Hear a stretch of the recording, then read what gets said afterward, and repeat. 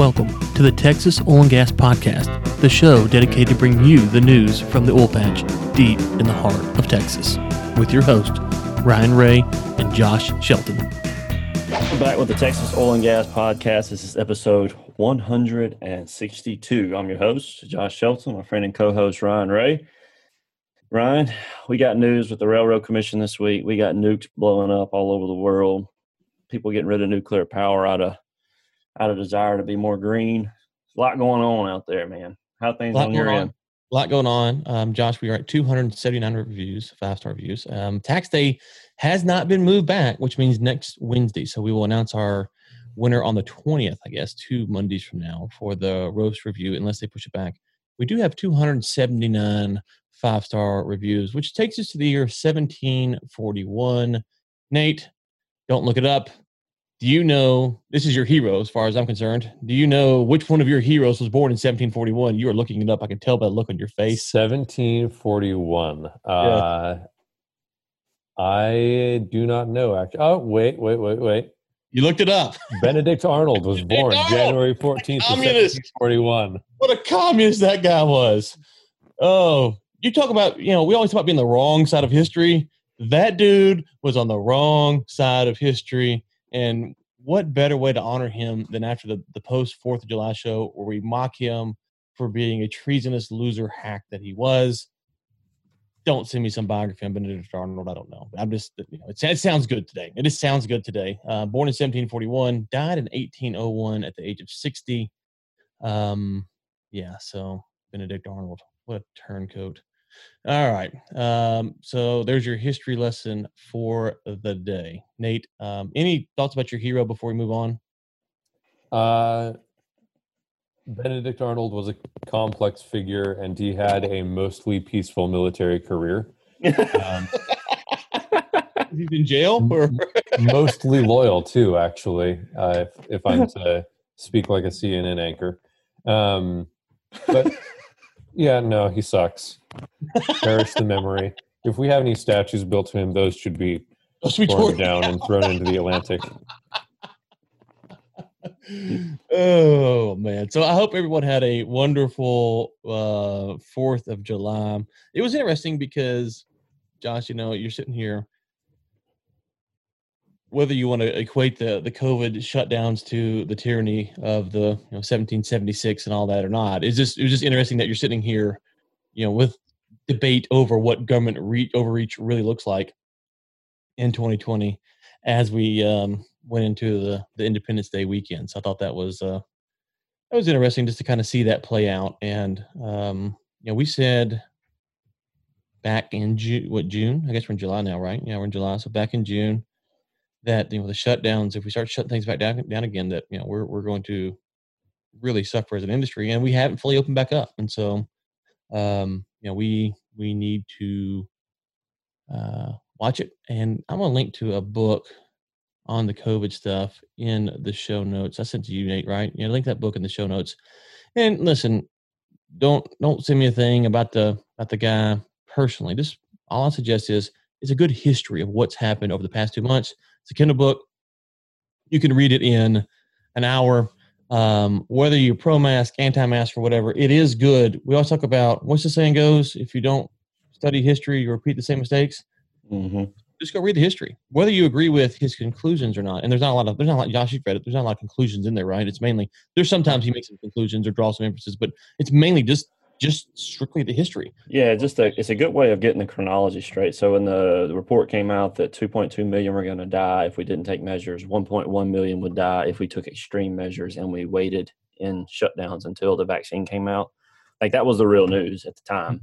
Mm-hmm. And then, like a week and a half later, it dropped to 200,000 without, so anyway, he just follows the chronology of how these reports come out, how they're changing, how they're morphing, and how the stances are changing, which is, it's really good. Yeah, and so one thing he did, that he took a ship, I think in France, and so they're contained, can't go nowhere basically. And he talked about how many people actually got the coronavirus on the ship, and it wasn't 100%. And so there is some speculation that maybe there's whatever it was, 20 or 30% of people who just won't catch it. But anyways, I thought there's stuff like that. That's kind of him making a possible prediction, but it is something that that I haven't considered. That okay, maybe 100%, maybe 100% can't get it. But the other thing, Josh, just as an aside, on the 2 million deaths, you remember me, you and Nate were sitting around going, 2 million are going to die. Okay, well, it's got to be the older people. That's who's most susceptible, because we already knew that because of what we'd seen, and that wasn't being reported. One of the things he points out is if you go read the paper made it clear it was going to be the elderly. That's the first time I've heard anyone admit that. Yeah.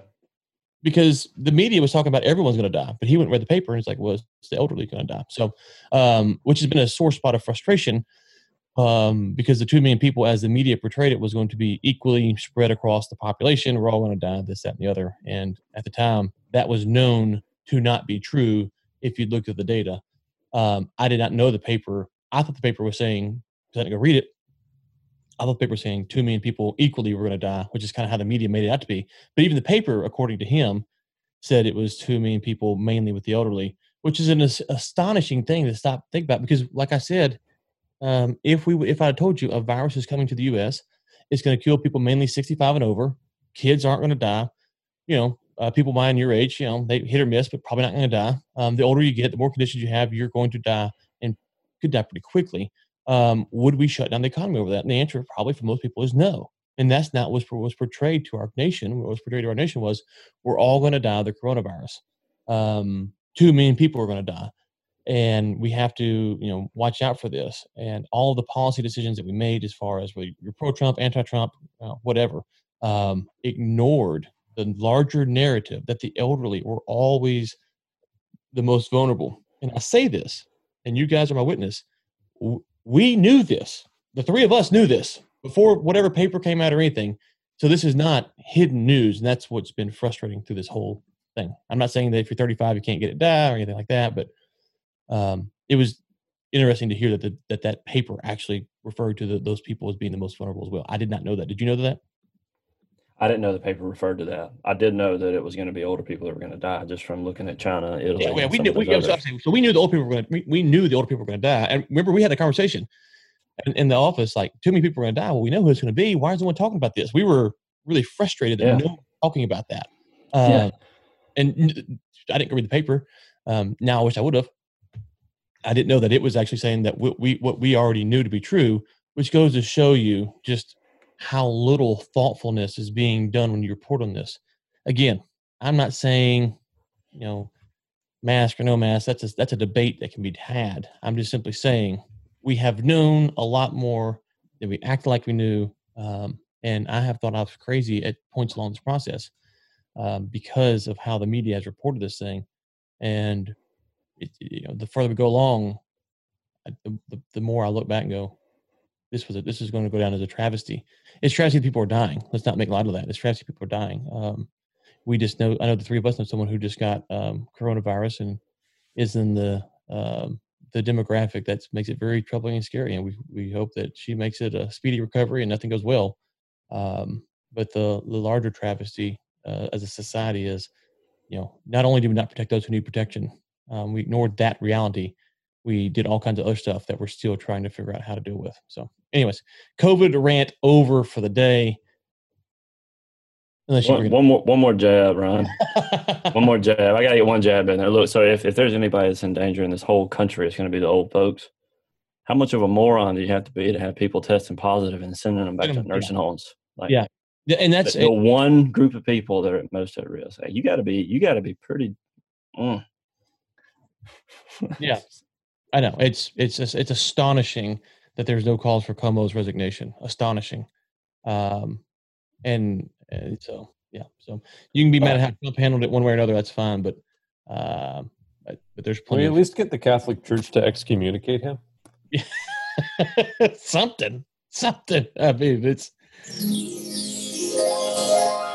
Sorry about that. That's the excommunication. That's the excommunication fairy coming in to kick him out. I did not mean to press that button, but there it is. So yes, the excommunication fairy is coming to kick out Cuomo. All right, let's get to oil and gas news. I'm COVIDed out for the.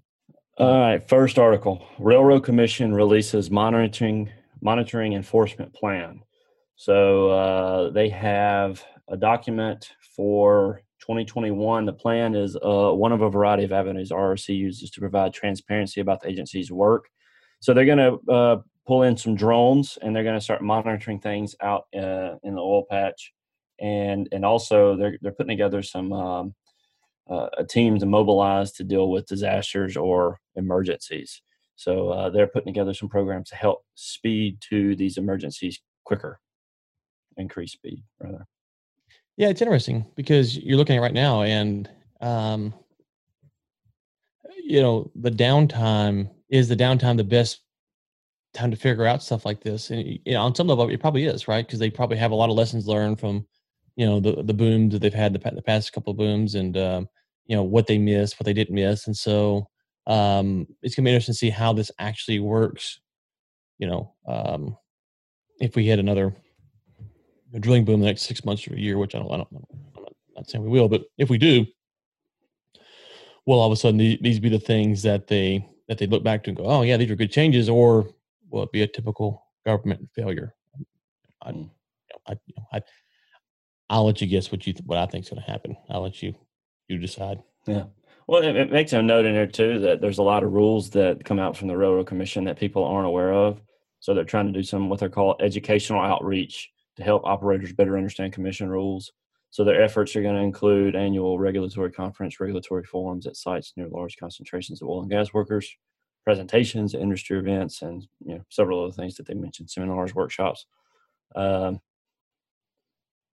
It's one of those things where you go in and you make the rules so convoluted that they have to have more rules to explain those rules, and on it goes. So right, and so wherever you're at on the regulation spectrum, if you're heavy regulation or light regulation, just realize that the more regulation it is, the more the more advantage it is to a big company. So if you're ExxonMobil, you have probably a team or teams of regulatory experts or whatever, that all they do is go sit at conferences like this and read this stuff and then report back to whoever and update policies or whatever. But if you're a mom and pop operator, well, you got to stop what you're doing. You go read this, you go to a seminar and stuff like that. So it's always, sometimes this regulatory stuff is rolled out as a good thing, and we can debate on a case by case basis which is good or not. But if it's to the point where you have so many rules that you have to have a seminar, then people can't go do what they do to make money. They have to go, learn about how to do something. So, and with the debate in the industry right now, a lot of people are mad at the large shell companies, large frackers, because they feel like they've kind of hijacked the industry and all this stuff, even though they've made enormous amounts of wealth for the service companies.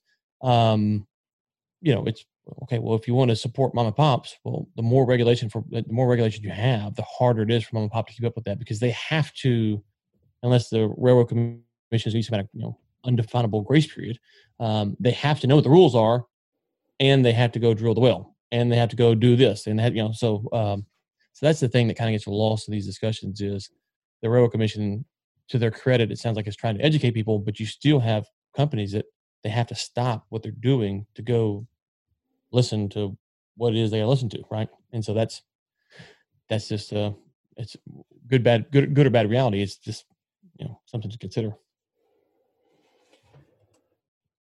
Next article I have from the Houston Chronicle.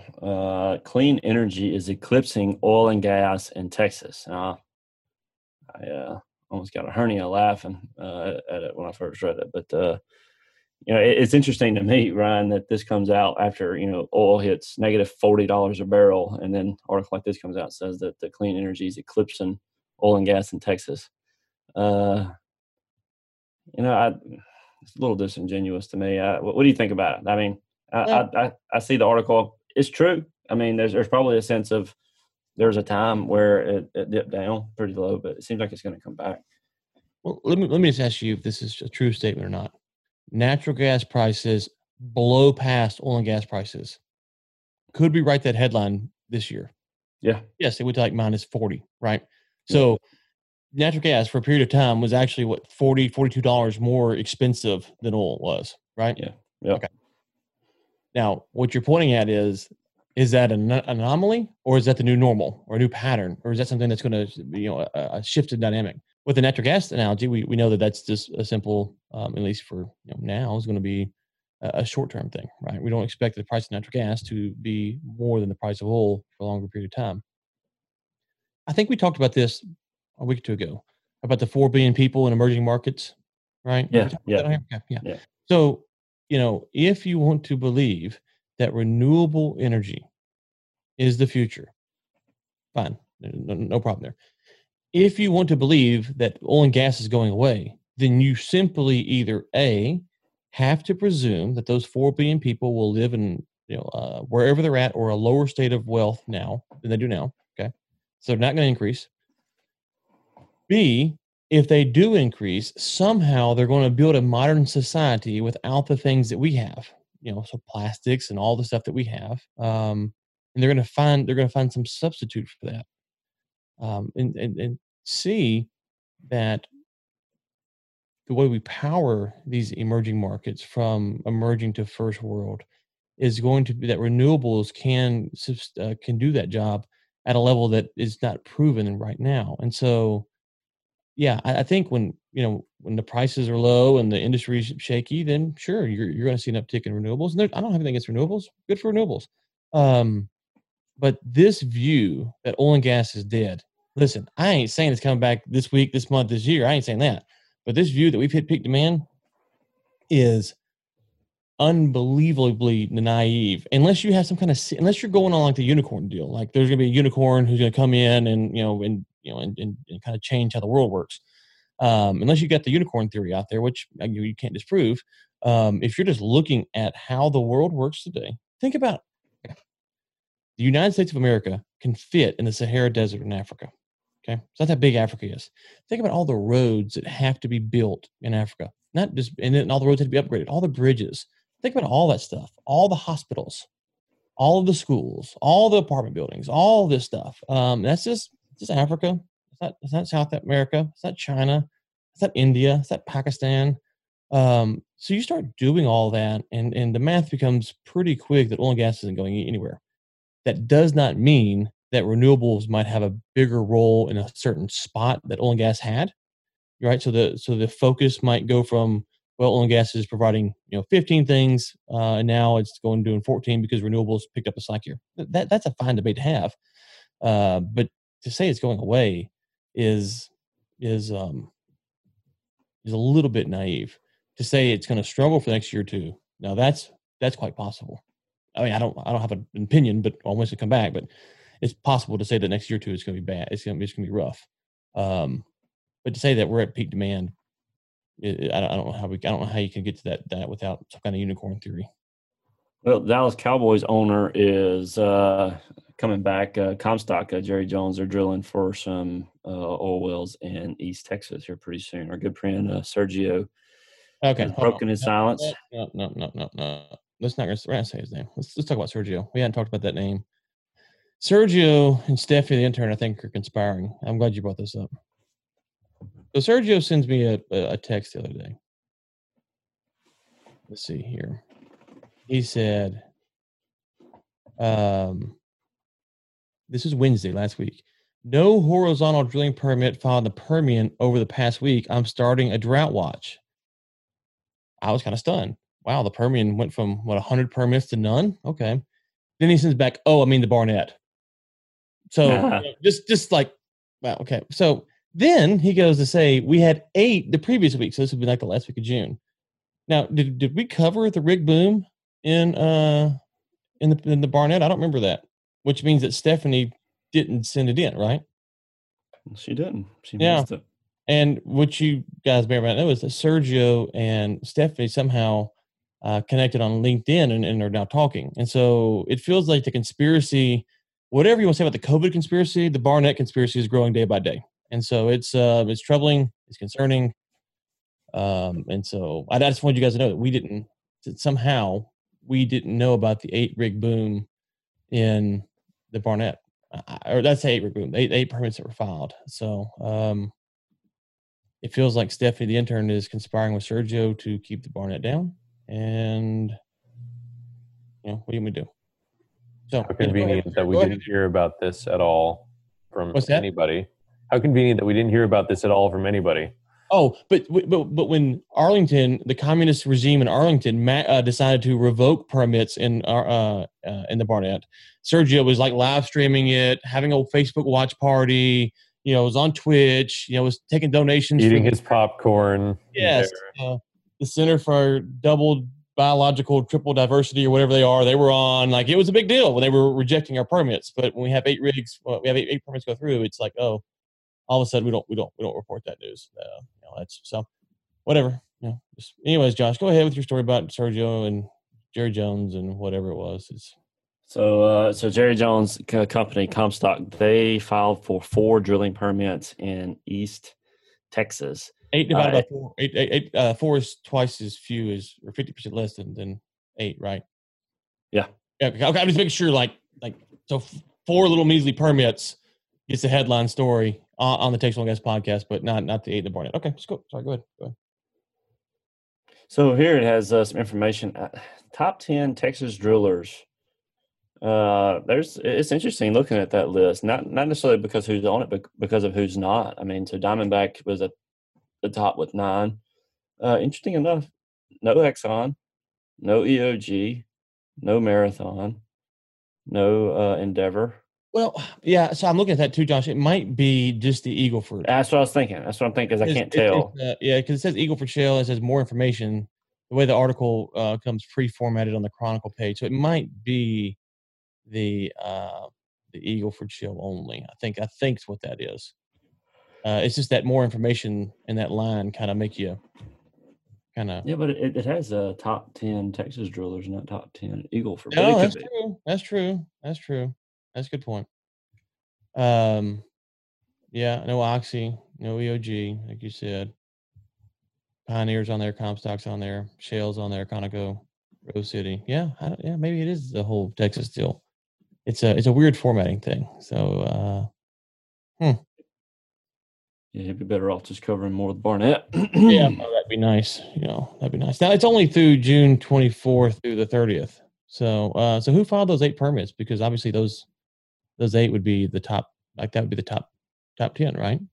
Unless it was I mean, like, if you filed 8 permits and the top guys got 9, then it feels like we should be up there. The Barnett Shale should have, anyways. But yeah. So, well, there's another article I mentioned in my opening. There was Iran declines to disclose cause of mysterious nuke site fire. So I thought that was pretty interesting. So I was like, wow, man! So I got to looking in there, and it's kind of strange. Over in Dubai, there's video messages purportedly claiming responsibility for a fire that analysts say damaged a centrifuge assemblies plant at Iran's underground Natanz nuclear site. Somewhere, John Bolton's calling for a bombing campaign today. Huh? Somewhere, John Bolton's calling for a bombing campaign. Oh today. Yeah. Bomb the SOB. That's be his response. Yeah, that is interesting though. It's kind of a mysterious deal where they're not disclosing the location. It's kind of trying to keep it under wraps as much as possible about where it's at, what exactly happened, and it's 2020, man. It's like this is 2020 story right here, right? Yeah, and this article actually goes into the next one. I put them together just because I wanted to note on something. So Germany is the first major economy to phase out coal and nuclear.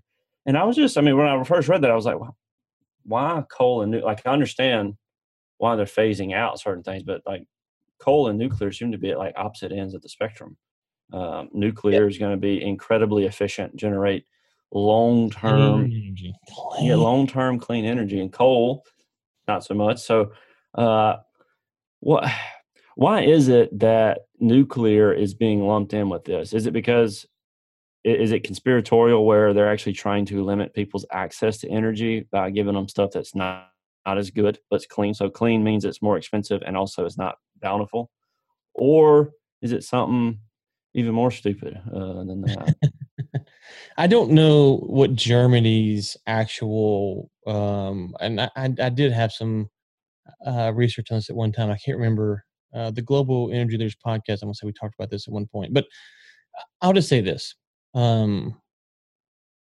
This goes back to what I was saying a minute ago, which is, if you want to talk about getting rid of oil and gas, okay, that's fine. But you had to figure out how you're going to replace it, where it strategically needs to be replaced at. Well, nuclear, obviously, in my opinion, has a huge spot in the future unless we figure out some better way to have cleaner, longer lasting energy than nuclear. The problem with nuclear is the fear mongering that goes on around it. Now, listen, I say this as someone who lives within 20 miles, probably not even that, of a nuclear power plant. So I'm not like saying this and there's no nuclear power plants around me. There is one just somewhere around here, relatively close. And so I live in fear daily of a meltdown. No, but it's like, well, okay, well, hold on. What are we afraid of? Are we afraid of a meltdown? Well, okay, that's a reasonable concern. But if the world is going to end due to global warming, what's worse, the meltdown or the global warming? Like if the oceans are going to rise, if the ozone layer is going to disappear, or you can have the risk of a meltdown, which side of that argument do you want to be on? Yeah, I mean, then there might be a third option in there where you live without AC, and that's the worst of all three to me. So, well, obviously the Amish lifestyle. Yeah, they go Amish. Yeah, I mean, bring the ocean and the ozone home, baby. I ain't going without AC now. So, I'm being serious, Josh. If the greatest threat to humanity, which it's COVID / global warming now, but it's global COVID warming.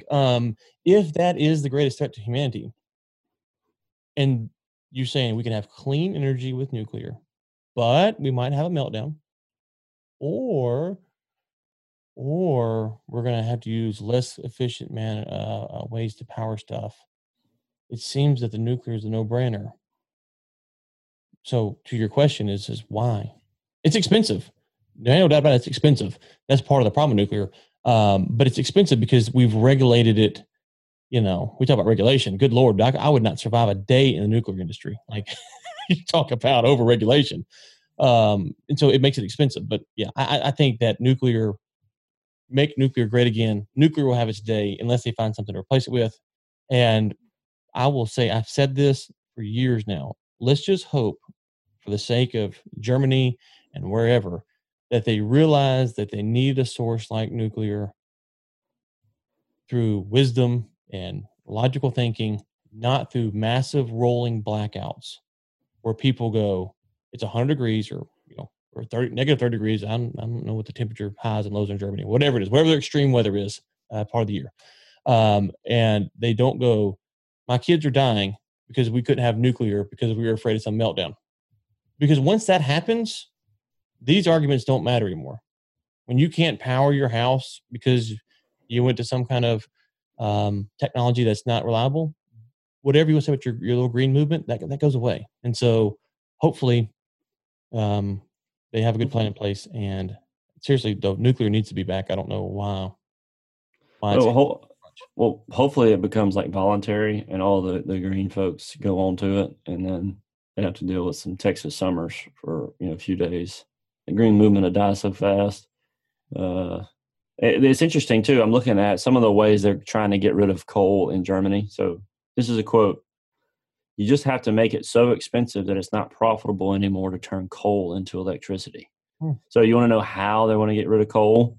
They're going to put a carbon tax on it that's going to make it so expensive that they're going to put the businesses out of business. So it's not that the coal isn't producing cheap electricity. It is. Mm-hmm. It's too cheap.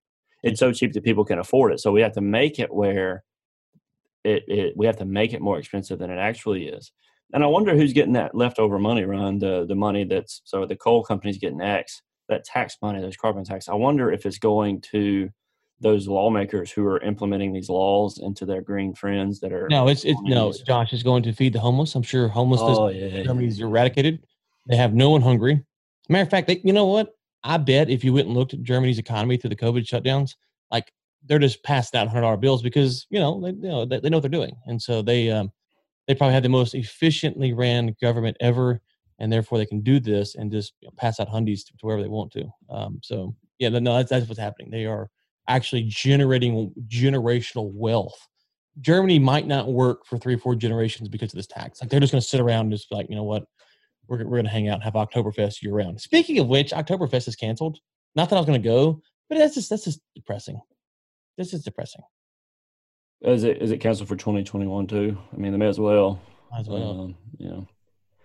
So Nate's coming in. I can see him. What, Nate? You have nothing to look forward to now. 2020 has been ruined. 2020 has been ruined. We're having this depressing summer, and we're going to have this great celebration where we could just forget all of our troubles and drown them in beer. But no, we can't. The Running do the it Bulls now. is canceled. Yep. I was actually supposed to go this year to that. I should be there right now. Now that I think about it, wow, this is getting depressing. Give me some good news, Josh. All right, we got Texas Roundup for the day. We're going to cover a couple of stories. Ryan, I think you just got to be selective, like shut your hearing off. There might be one story here that's good news. So Exxon faces more pressure than ever to release a private outlook. Many people, this has to do with some of the green movement. So a lot of people are wanting Exxon to give some true numbers so that investors can see what their intentions are with their carbon footprint and how they're going to address these. Investors is in air quotes, right? Yeah. By investors, you mean the mob that will put the ungodly amount of pressure on them to act the way they want them to act. By the mob, you're talking about the politicians, right? The politicians, the Greenpeaces of the world, the greenies who just lose their ever flipping mind when you do anything, and yet they live off of all the benefits of oil and gas. That's what I'm talking about. But yeah, go ahead. Sorry. And air quotes investors. Yeah. So, So they're calling for, I guess, more transparency from Exxon to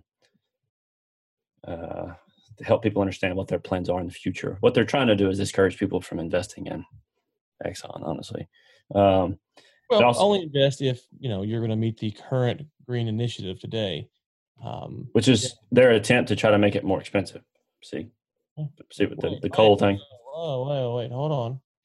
It almost sounds like okay. Go ahead, sir. Sounds like the Germany and coal thing. Next article with Exxon was Exxon's historic losses multiply on virus-driven crude slump. So it has a couple of numbers from Exxon. Let's see. The Explorers Oil and Gas natural gas unit took a hit of as much as $3.1 billion as prices for these commodities slumped. And then it just goes through, gives some more numbers. So this was the Permian Basin's biggest driller. They drilled more wells than anyone, and they're taking some pretty big hits. So they're going to have a big part to play in the Permian's future. So keeping up with them is a good indicator of I believe how the Permian is going to look. And based on the only thing to watch is that if they acquiesce to the green movement, they might not be able to be a big player in the Permian Basin. I mean, I don't. Yeah, may have to go overseas or whatever. But you got to think, if they're sitting here going, okay, well, we got to watch this, we got to make sure, we got to be careful. And the interesting thing could be is that we said that we felt like by 2025, something like that you would see a lot of the majors out there kind of run the Permian Basin. And I still think that's the case.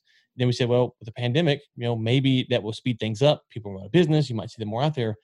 It would be interesting to see if the green movement put so much so much fear in these publicly traded companies that they don't actually go in and capture market share because they're afraid of losing investors during this process. It might open the door for the smaller guys. I'm not saying that's what's going to happen, but you can see if you're not too careful, your ExxonMobil, you're going, okay, listen, we can't do this no more. We gotta go to Iran or Iraq rather, where no one's going to talk about us. We gotta go to, Angola or Nigeria, where no one's going to pay us any attention or whatever. But right in the Permian, we're taking too many negative headlines, and so we can. So again, I don't think it's going to happen. But it is, if you do start to see that, it might actually be better for the the kind of the regular Joe, if you will. I say regular Joe. The non-majors out there. So just something to follow. Again, not something I think is going to happen. Yeah, it's unbelievable. And I was about to mention that they were using some of that cube development with the way they were cube formations. And when I went to some conferences, I don't know if that was like 2019 or 2020. It's kind of a blur now. But they talked about how ExxonMobil, their cost to drill was lower than just about anybody's because of their efficiencies that they had generated. So don't know if that's true or not, but if it is, when you see they're a good company to watch to measure. But like you said, there's also the ESA, the environmentally sensitive, or whatever, something like that. Yeah, astronauts. Yeah, environmentally sensitive astronauts. Yeah. Something I was thinking like that. All right, next article: Japan Inc. to invest $14 billion in LNG development in Africa. So, Ryan, you want to talk about the 4 billion people in the world that have the potential to slide up from third world to first world country? Japan is investing $14 billion to help LNG get developed so that they can have energy. And you just stop for a second. It's amazing for me to think about the fact that people are generating electricity in a cheap manner that people can afford. And there's actually people out in the world that are trying to argue that you should make it more expensive for the common people so that they can't afford to buy that, and gives us a chance to make more expensive electricity, because right now they're making it so much cheaper than us, they're killing us, and we're not going to be able to be successful. That's it. No, you're right. And let me just point this out, Josh. One of the things that's frustrating is that if all things were equal, okay, I wouldn't really care what Germany did or didn't do. But what happens is when the U.S. or the EU or EU nation starts to take hardline policy stances, the emerging markets are pressured to follow that same line of reasoning because we give them funding. We start to push them this way. So if you go look at some spots in Africa, they have people who have maybe 2 master's degrees, but there's no jobs for 1 master's degree, much less 2. It's like, well, why do you have 2 master's degrees? I'm not against it, but it's like, well, it had anything to do, and master's degrees are important, or so I went and got them. It's like, well, right, we probably should have worked on plumbing or electricity or whatever. And those are good jobs. Those are important jobs to build a civilization, right? And so it's not just the argument that you could maybe make an argument that Germany is an advanced enough economy that they can run on renewables and they don't need coal anymore. Okay, that's a discussion you can have. The problem is it doesn't work like that. Germany says, we are not doing this, therefore you should not do this. Or the emerging markets look to Germany and say, well, listen, Germany's doing it, therefore we can do it. And so that's that. It's not just that. And so it's very concerning because it's not as simple as just one of these large nation states making a decision. Those nation states should have influence at the United Nations, at the World Bank, and all this other stuff. And so don't think that they don't push their policies. United States does as well to these emerging markets. And that's the problem, as you're getting to, is that if coal is cheap for people in Africa, well, what are your options? You can pay for something more expensive. And I don't know what's cheaper, wind or solar or coal in particular African countries and all that. I'm just throwing out a hypothetical. If coal is the cheapest, just for argument's sake, in African country, to do the more expensive thing is to make those people poorer. Yeah. Or you got to say, well, we're going to subsidize it, which makes us poorer. Someone becomes poorer by doing that. I'm not saying that. Now, to that you can say, well, we should do that. Okay, that's a fine argument to make, that we can, maybe we should sacrifice to help those people. That's fine. But those aren't the discussions we have, right? The discussions are, we must do this, and there's just consequences for it, and those get ignored, it seems. All right, last 2 articles. One of them is oilfield service job losses near 90,000. Data shows. Too soon, Josh. Too soon. Too soon. Yeah. Too soon. Come on. Rose Hill Resources to join growing number. Did you put that in there? That's intern, yeah. That was intern. Come on, man. It's too soon. We'll talk about that in like 2047 or something. Too soon. After all the jobs are back, let's talk about that. Yeah, too soon. Too soon. Rose Hill Resources to join growing number of E&P bankruptcies. So we have another company. Now, weren't they listed on Sergio's top African? Yeah, they were, wasn't they? They were the last one. They had 2 permits. Yeah, top Texas drillers. Okay. 2. Yeah. Okay. Yeah. Getting it in, getting it out. Yeah. Okay. All righty. Well, I guess that is it. We have on Drilling Info or whatever, Intervis and Veris or whatever the name is now. And Vinny Vidabet. Yeah, exactly. Coming Those on guys next week. And so it'd be fun. Hadn't had them on in quite some time.